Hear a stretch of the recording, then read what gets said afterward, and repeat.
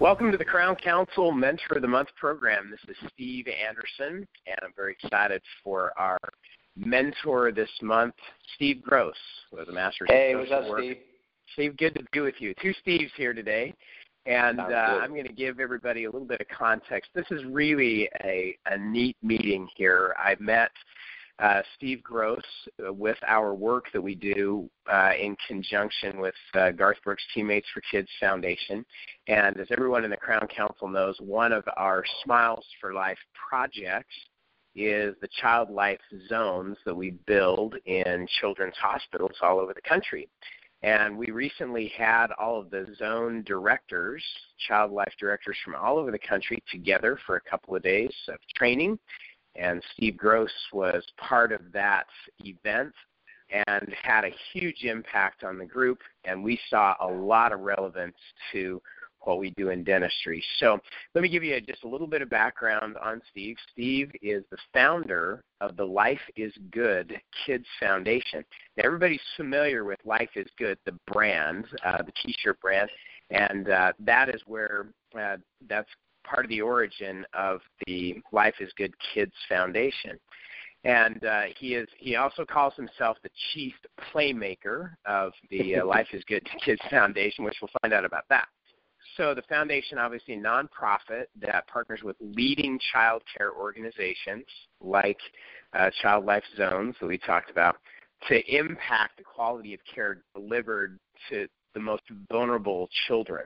So Steve's a leader in the field of psychological trauma response and really a pioneer in utilizing playful engagement and meaningful relationships to overcome devastating impacts that trauma can have on kids. So this will have some obviously some child overtones, but we're also going to talk about universal application here. So here's what might be of interest to everybody. Steve has been involved and called on to respond to some of the biggest catastrophes in our time, including the devastation and personal impact caused by Hurricane Katrina, earthquakes in Haiti and Japan, and the 2012 Newton School shooting.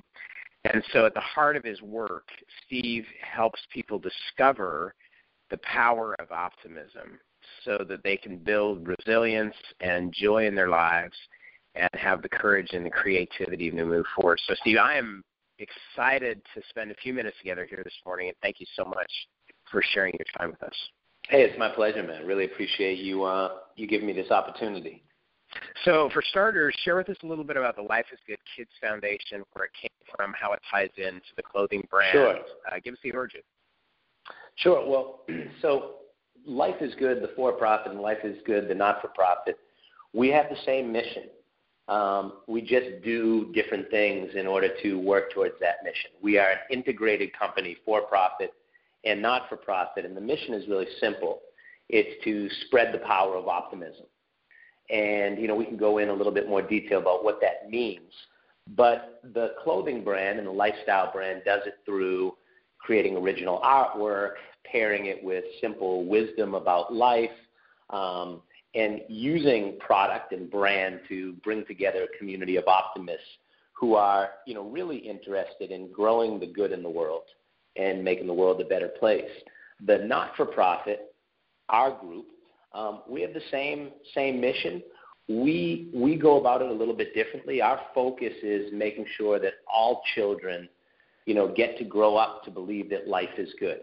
And that includes children whose lives have been deeply impacted by illness, poverty, violence. And the way that we do that is by supporting the frontline men and women who dedicate their lives to helping children heal. And so that's where the Child Life Zones, whether they're child life specialists, social workers, psychologists, early childhood educators, but the men and women who dedicate their lives to working with kids so the kids can grow up and have a good life. And, the big premise, one of the big premises is, and I think the work is very relevant to anyone in the world because we focus on you cannot spread what you do not have. And so if you go every day and you're interacting with people, especially children, but children and adults who are frightened, who are overwhelmed, who are anxious, who are having a tough time, well, if you want to instill a sense of joy or connection or inspiration or confidence, those things you have to transmit from yourself. They're more caught than they are taught. And so if you want to share joy with somebody and help somebody to find a sense of joy, well, you got to be a pretty joyful character. If you want someone to be inspired, you got to be a pretty inspired character. And so, our focus on helping care providers bring their best selves to their work is really at the forefront of what we do. So I think everybody thinks they know what optimism is and what an optimist is.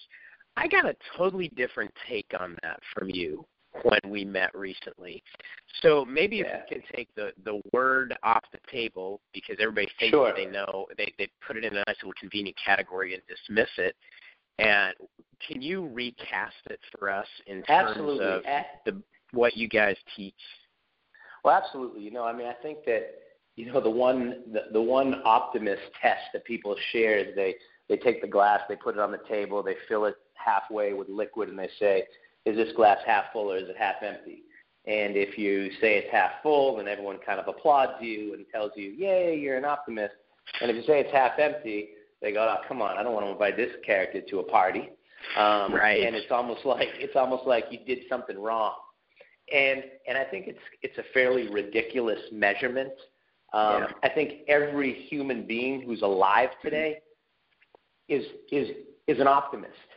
It's just there's different degrees and there's an entire spectrum. So you couldn't survive and you couldn't be alive if you didn't have any sense of optimism in you. And in the same hand, even a person who is incredibly optimistic is going to have moments where they're cynical about something or where, they're seeing the issue. So I'm going to really simplify it. And our most simple definition of an optimist is somebody who is able to see the good. That's it. That doesn't mean you don't see the bad. It doesn't mean you don't see the challenge. It doesn't mean you don't see the fear or the pain. But are you able to see the good? And I also flesh that out to say, see the good in yourself, to see the good in other people, and to see the good in the world and the situations that are around you.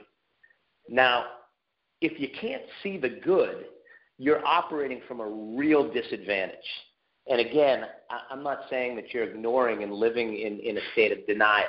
It's just that ability to see it. Now, the next kind of level and what we try to work towards is once you're able to see the good in yourself and others in the world around you, are you able to focus on that good? In difficult times, when you have difficult relationships, do you lose focus of the good in the other person? Do you lose focus in the good in yourself? When the world starts to kind of get challenging, do you lose focus in what's good about your situation or the world around you? And then the final piece of that, of being an optimist, is are you able to leverage that good to make things better? To make things better for yourself, to make things better for other people, and to make things better for the world around you. I think the misconception for folks is optimism is, that it's just a future thing, like things are going to be okay. It's passive. It's denial, like, hey, you know what, I'm going to deny all the challenges and just say, hey, everything's going to be okay. And that's not what it's about. You have to see the challenges. But if you don't see the solutions, if you don't see the opportunities within the obstacles, then life gets really, really difficult. And so really being an optimist is about being able to see the good, to being able to focus on the good, and to be able to grow the good. Okay, so can we take that principle and go real time for a minute? Absolutely, man. I love real time. Can we go to New Orleans and Katrina and the devastation? You're in the middle of that. Mm-hmm. And so characterize for us what you did in that situation with people whose everything that they had pretty much had been wiped out. And you're now going to tell me to find the good in all that? So you got to walk me through how did it apply in that specific situation? Sure. Well, I'm going to go specific, but I'm also going to go a little bit general, and I want to just kind of correct a couple of things. So number one, we did some emergency response in Katrina, and we also do most of the time, I mean, the Life is Good Kids Foundation is no longer focuses on acute traumatic stress response. So the idea of like when somebody loses everything, you don't walk into their place and say, hey, let's look on the bright side. You don't do, well, you can do that, but you're probably going to get punched in the mouth, or you're not going you're not going to establish a relationship. So, I mean, one of the first things that we do in situations like that, and at best practices, is something that's just called psychological first aid, where you come into a situation and you help meet immediate needs of people. So you help to the time to start reflecting and doing kind of this, you know, in the beginnings of any traumatic stress response or any, you know, trauma situation, it's immediate safety and stabilization. So the first thing that you're doing is getting people to safety. You're helping people to get safe, and then you're saying, oh, I lost everything. I don't have any clothes. Well, okay, let's get you some clothes. Hey, let's where are we going to live? Who do you need to contact? Oh, let's help you connect with another person right now. Okay, you don't know where your brother is? Let's help you find your brother. Let's help you get some clothes. Let's help figure out where you and your kids are going to stay. You know, you have to address those immediate needs. And by doing so, you're not saying, you know, to see and focus on the good, but you're accessing and connecting people with resources. And then they go, oh, thank you. Oh, I'm so glad I have a warm shirt. Well, guess what? You just saw the good. Oh, thank you. I'm so hungry. I appreciate this meal. Great. You were just able to see the good. See, we say a lot of times when, you know, I'll use an example of the Boston Marathon bombings and talking with kids and this idea of being able to, you know, see the good. Well, how do you see the good in a bombing? Well, with kids, you can say, when you look at pictures and you look at certain things, you say, look at all the helpers. You know, there were two, you know, you could argue and say there was some conspiracy. Maybe let's give the benefit of the doubt. Let's say there were 5 people involved in the Boston Marathon bombings. How many first responders rushed in? How many people who were right there took off their shirts and made tourniquets and ran in and ran to the danger zone to help people? How many people donated money? How many people worked tirelessly in emergency rooms to help people who lost limbs or to save lives? How many people donated money to help to buy artificial limbs or to help people heal and build back some of what they lost? For every perpetrator of bad, and I'm going to just go with the good and bad because I know it's ultra simplistic, but for every source of darkness, there are usually, and this is just the facts, there are usually 10 times or more sources of light. And so when I talk to kids after a terrible thing has happened, we start to say, let's look for the helpers. Now, you don't mitigate and say that the other thing, you know, you have to also acknowledge the pain that people are experiencing. So, you know, in a situation, and then afterwards, in a situation, you know, our work after is how do we help kids to play again? How do we help kids to feel safe and comfortable enough so that they can engage in the present moment, they can find a sense of joy, they can feel connected with other human beings, and they begin to have fun again. And when you begin to have fun again, you begin to explore more. When you begin to explore more, you start feeling more capable and confident, and you begin to heal. So you never go into a situation. This is the other thing about optimists. You know, like they can be obnoxious. You know, like, hey, cheer up. You don't tell people to cheer up. When somebody says to cheer up to me if I'm down, what they're saying to me in some kind of way is, you're not acceptable to me in the state that you're currently in. You meet people where they are. You ask them how they're doing. You ask them what they need. You try to be as supportive as you can and meet immediate needs. And then people will begin to cheer up. And sometimes people take a long time. And so if you don't necessarily tell them to see the good, you make sure you show them the good. So take me into the workplace now. I mean, I appreciate the Katrina example because that is so. I mean, that resonates in terms of focus on what people need, give them hope, right? Well, absolutely. And can I just say one thing too? One of my favorite phrases, and it was something is that, you know, outstanding human services, and I would say dentistry is definitely a human service. Outstanding human services require outstanding humans. That's it. Now, it doesn't, no matter what you do in the world, and let's take dentistry, you need to have two things to be what I call a playmaker. And by the way, playmaker, the origin of the word playmaker came from sports, where you say a playmaker is somebody who, when the game is on the line, you want the ball in their hands because they're going to make something good happen. Got it. Well, okay. A playmaker in the world is, at pivotal times in people's lives, you're able to make a positive impact that changes the game for them. So a playmaker, a little boy or a little girl comes to the dentist for the first time or the second time or the third time who's really nervous, and a playmaker comes in, and at that time when they're nervous, helps to calm them, helps to treat them, helps to take care of their teeth. That's a playmaker. It's really about somebody who's able to grow the good in a person's life. Now, for a dentist who's a playmaker, you need two things. Number one, you need an amazing professional skill set. I mean, people can't fake being a dentist. People can fake being a lot of things, but you're going to get shown up real quick if you try to fake being a dentist. The skill set that you guys have, you'll end up with a new residence if you do that. Exactly. They put you in jail for that. Well, and the other thing is, it's not something you can just pick up. Certain things you go, hey, I can try that. I can try my hand at it. You don't just go and try your hand at dentistry. You train, you go to school, you do a tremendous amount of work, and then you're this tiny, tiny minority in the world who is skilled enough to be a dentist. That's your professional skill set, and that's really important. But then the next thing is, what about your personal disposition? Are you loving? Are you compassionate? Are you fun? Are you authentic? Are you inspired? Are you patient? Are you kind? Those things are your disposition. And when you take an outstanding disposition and you pair it with an outstanding professional skill set, well, then you have a work of art. But now, if you have a great professional skill set but your disposition is lousy, well, there's a lot of people that you're never going to be able to reach.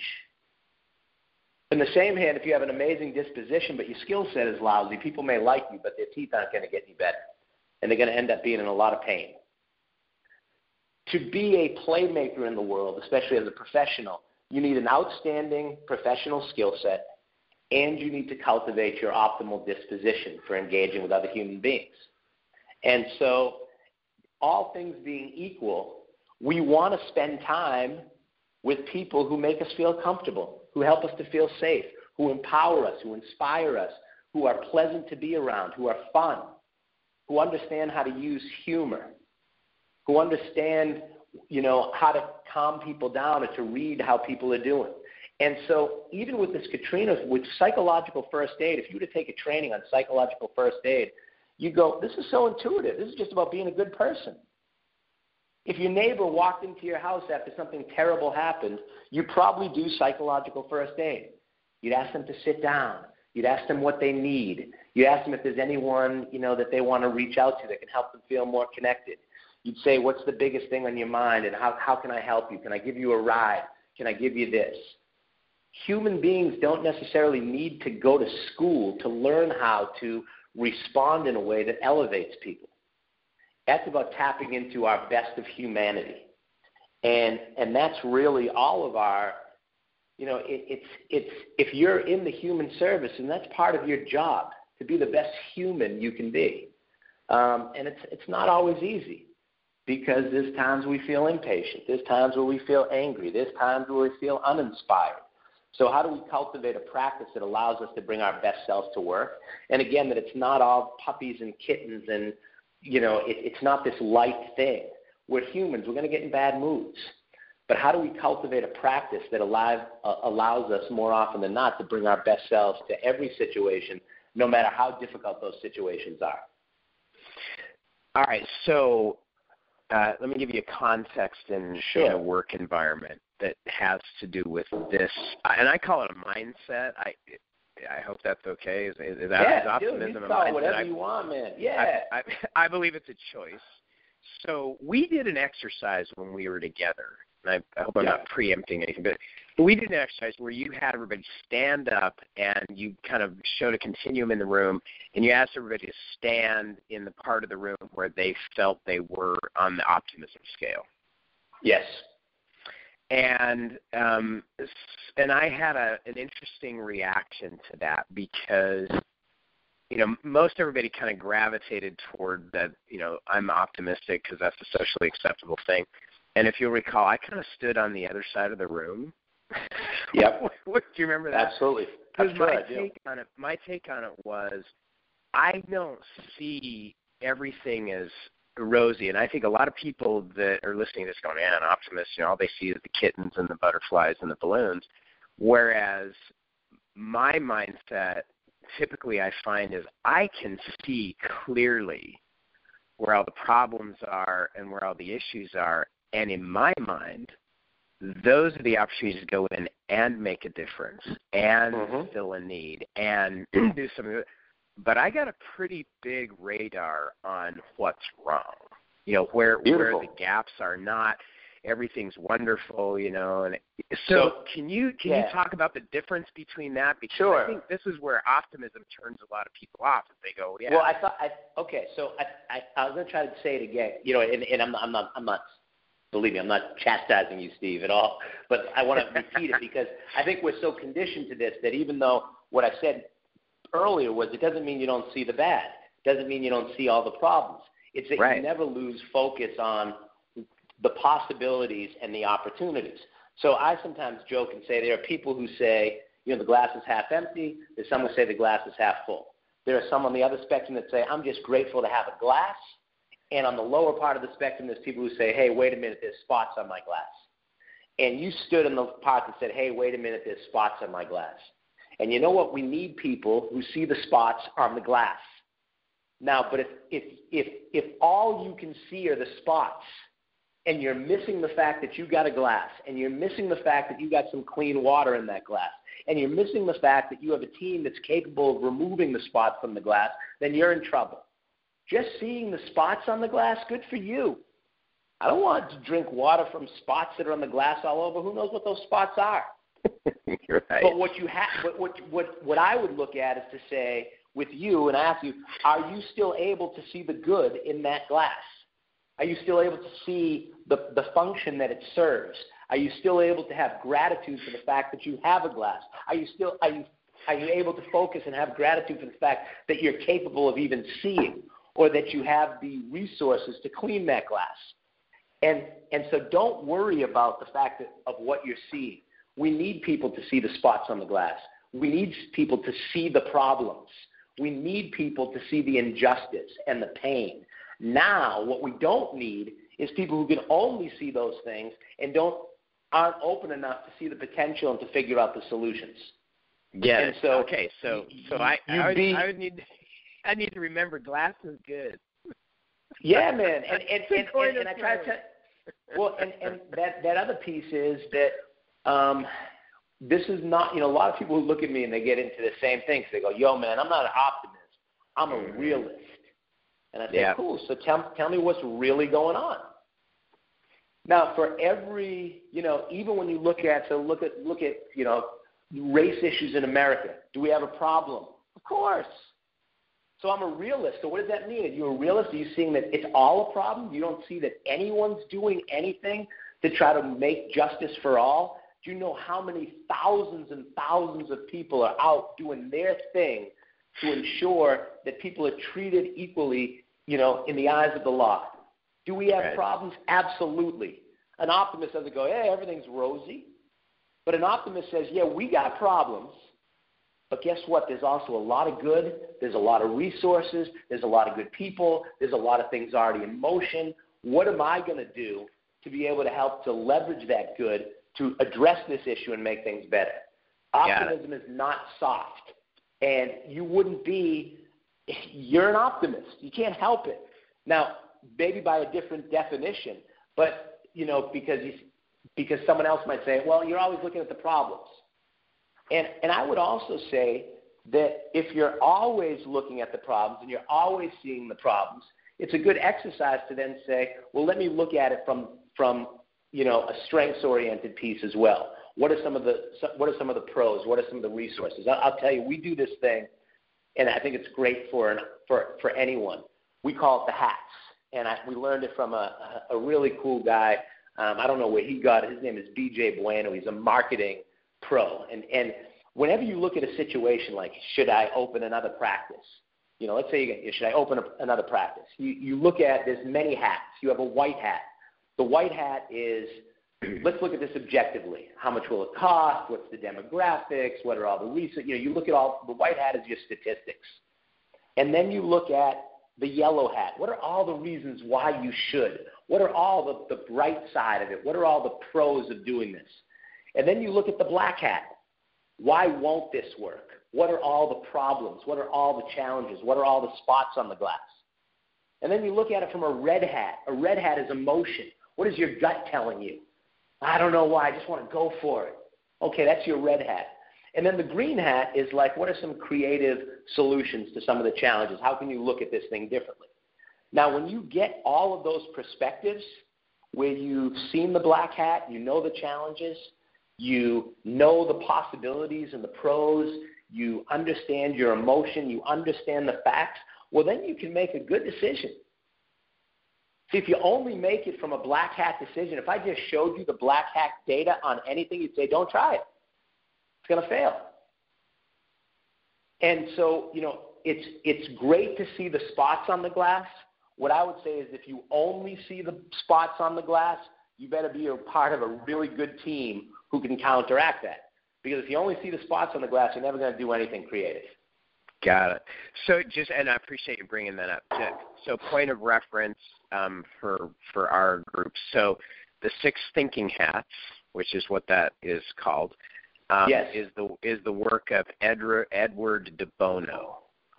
And we've actually done a piece on that at one of our annual events and trained. So everybody's very familiar, and I appreciate the reinforcement because it is a great tool.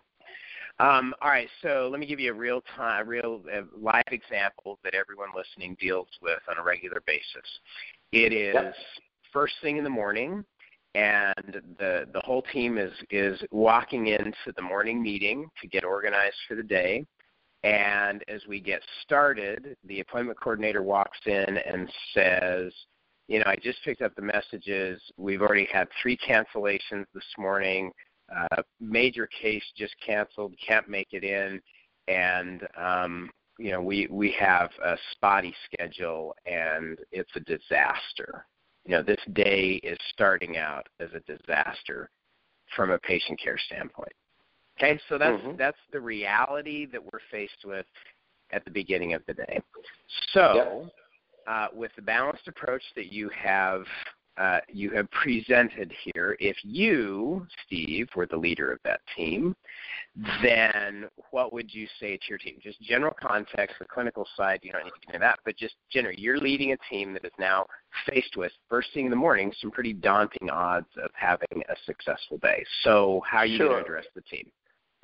Well, okay. So, I think one of those things as a leader is, and I'm going to make some things kind of understood. So, again, understood that these are situations, but what is the overall culture in your organization? So this is a day-to-day situation, a blip. But what is do people come in, do they feel connected? Do they feel part of a team? Do they feel that their voice is heard? Do they feel that they have colleagues who like and care for them? Do they like what they do? Do they feel, a real sense of engagement in what they do?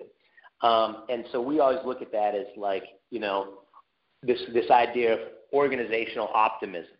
Is the group that's coming into that room, are they people who believe that their work is meaningful and they take pleasure in their work? Do they feel that they are safe and empowered and valued in the organization? Do they feel engaged and inspired by the work that they do, and do they feel like they're part of a team? Okay, so that's a different baseline. Now, I'll tell you, if they don't feel that, there's nothing I'm going to be able to do in that moment. It's kind of like the pep talk, before, or the halftime speech at a football game. The halftime speeches and great pep talks don't win the game. It's having an infrastructure and a solid, it's the blocking and tackling every day. So I'm just going to put that as a disclaimer. The other thing I would say is, to really be careful of words. It's not a disaster. It's a disaster if, if somebody got into a car accident on the way to work and died. It's a disaster if there's a fire in the building. There are disasters, and then there are challenges which require creative thinking. So if I come in and say, it's a total disaster, this cancellation, that cancellation, as opposed to me coming and say, okay, so let me give you guys the skinny for the day. We got 3 cancellations and we got this thing, which means, and I don't know what that means in your practice, but for us it would mean, like, let's say we're going to do consultation and coaching. And so I'll go to my environment and say, hey, all the coaching calls that we had and all the consultation, they're not showing up. We have a workshop that was scheduled that got postponed because the organization can't do it. So here's the thing. Guess what? Good news.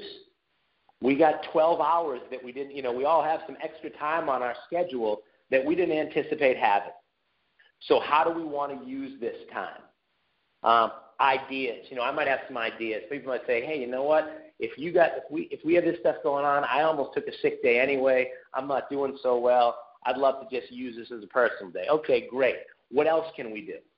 It's about, with all those things, there's an issue. So on the, maybe there's a revenue factor now, income's not coming in, we scheduled a certain way.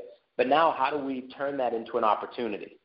And how do we then look, longer term to say, are there things that we could be doing from a creative, from an organization, from a scheduling, from a structure standpoint, so that these things don't happen again? But if I come in and go, oh, it's a disaster, this happened and this happened, well, that's contagious. I always say, hey, the good news, man, we're all here. Good news, you all made it to work safely. Good news, we still got to practice. Here's the not so good news, that our day has changed. And that's what, this is like, there's a great, one of my favorite quotes, and by the way, if you talk to me long enough, you'll hear me say one of my favorite quotes 27 times, and they're all one of my favorite quotes. But I get you. But this one is, we can't control the waves, but we can learn how to surf. Waves are going to hit us all the time. If that's a disaster, then disaster is going to happen every day. You're going to burn the dinner. You're going to show up and, on your vacation to the theme park, and the theme park's going to be closed. You're going to have incredible plans, and they're going to break down and fall through. And some things will be disasters with a capital D. Some will be disaster with a small d. Let's keep things in perspective. And then once we get over that disappointment, and not to, don't say, hey, everything's great. Hey, this is kind of tough for us. We're going to lose revenue today. We're going to lose this. This is a big inconvenience for us, but let's deal with that. Maybe take a break. I might give that news and say, okay, listen, I got some news. Depending on what the news is, going to be tough. Here's the news. Let's take 10 minutes to kind of get ourselves together and deal with that disappointment and grab a cup of coffee or something like this, and then let's get back together and figure out what we're going to do about this. Think about that in any situation in life. Do you want to come in at halftime when you're losing by 3 touchdowns and have a coach who's like, this is a disaster, and screaming and yelling? Or to say, okay, man, we're down by 3, but we got them right where we want them. Here's what we're going to do. And it's an attitude. And, I think that leaders who can, in a real way, not to gloss over what the problem is, but leaders who are able to get people to calm down and to keep a clear head and then to come up with solutions. And sometimes these disasters turn out to be the best thing that could happen to an organization. Because it forces us to think more creatively. And that's where, again, optimists tend to see the world in terms of opportunities, where I would say more cynical folks and pessimists, if I would label that, see the world in terms of obstacles. And they want to throw their hands up and just give up, because life is going to give you a boatload of obstacles. That's just part of what it is. All right, so as you know, our mission at the Crown Council is to create a culture of success. And this is a huge part of it. Just the whole attitude and principle that you've presented here.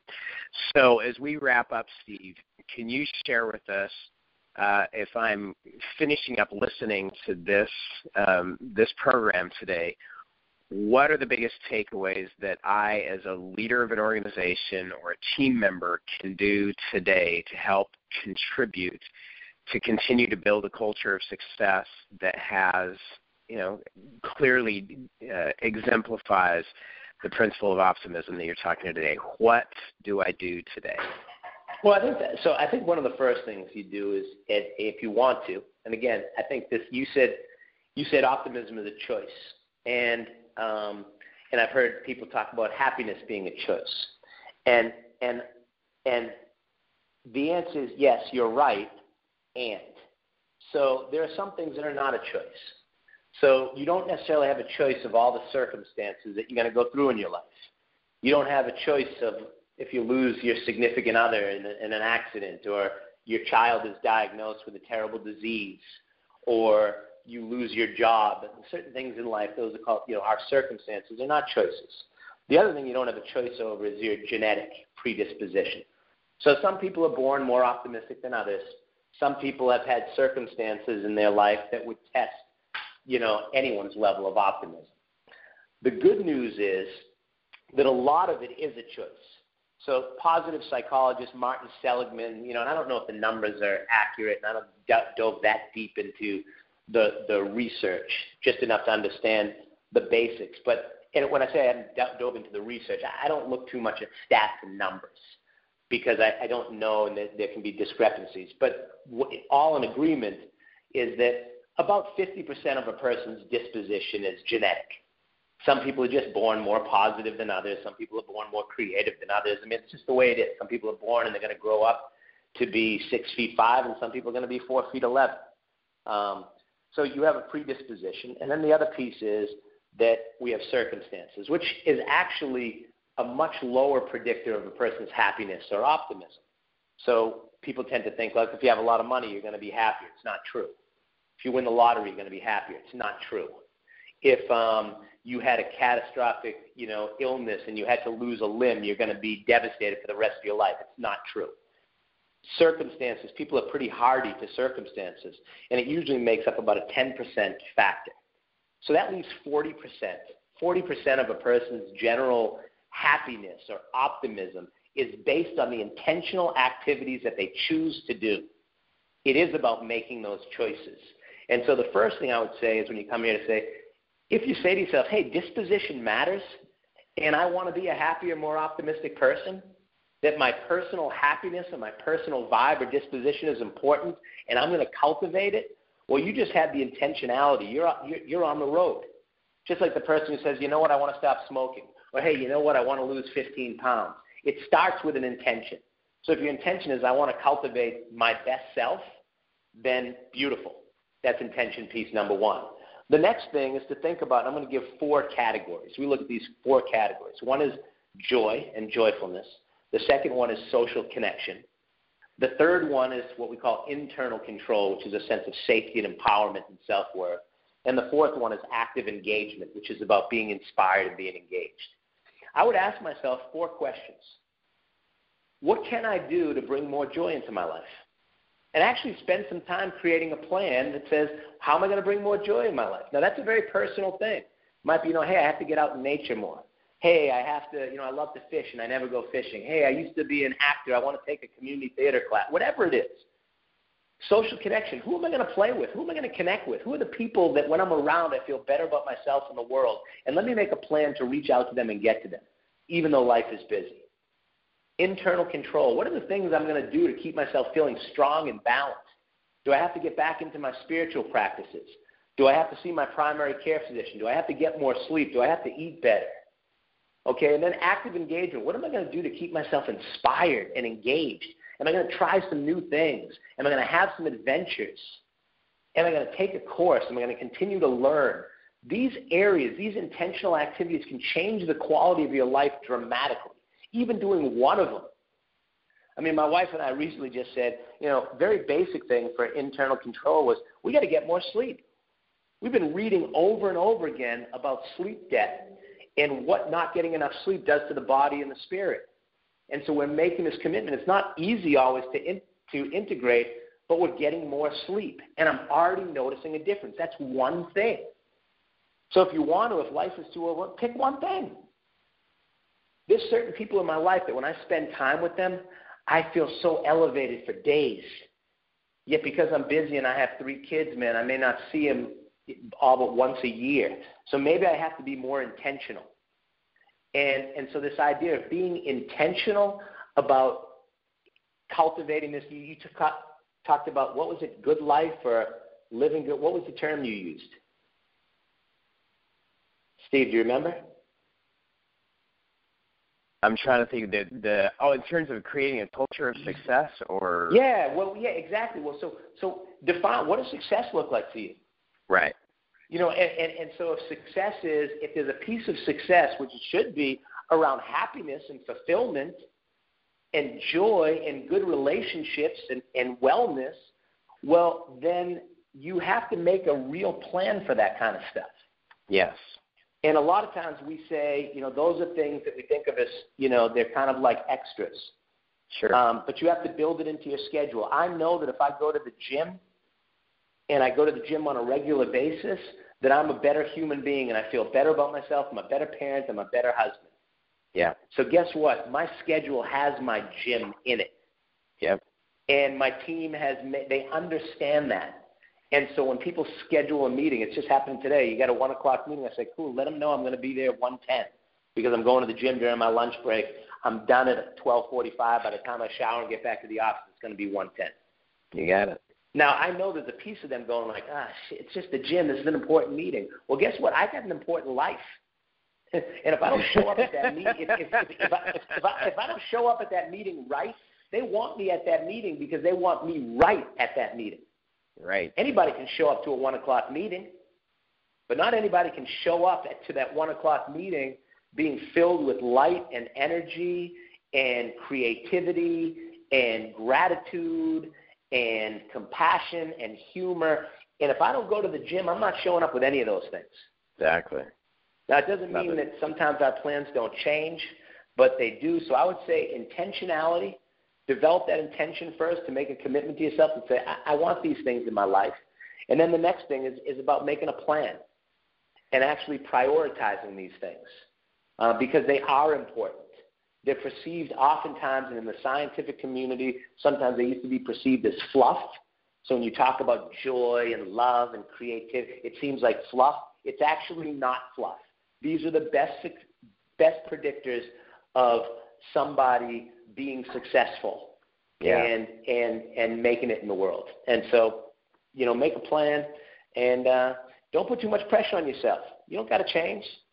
You just got to, you continue to work. I always say about myself and others, we're imperfect, but we try to get better every day and take little steps. Love it. Steve, thanks so much for your wisdom and your insight today.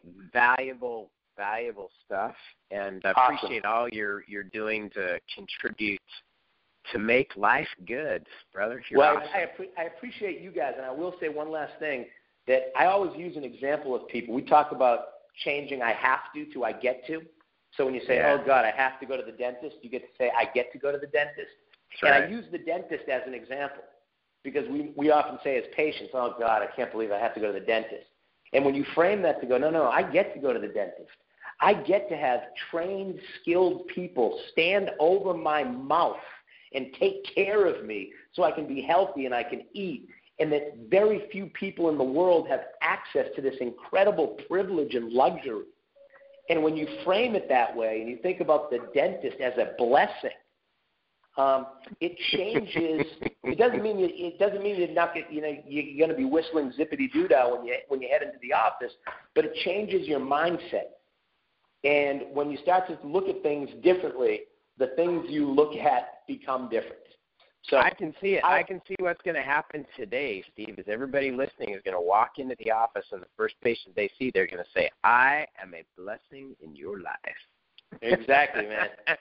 And you've been one. I'm so lucky, today. And I got to make an appointment because my teeth. I got to do something. You got it. Do it. Hey, Steve, again, thanks so much for your time today and for all your insights. Awesome. Thanks so much. Hope to talk to you soon, Steve. You got it. Take care, man.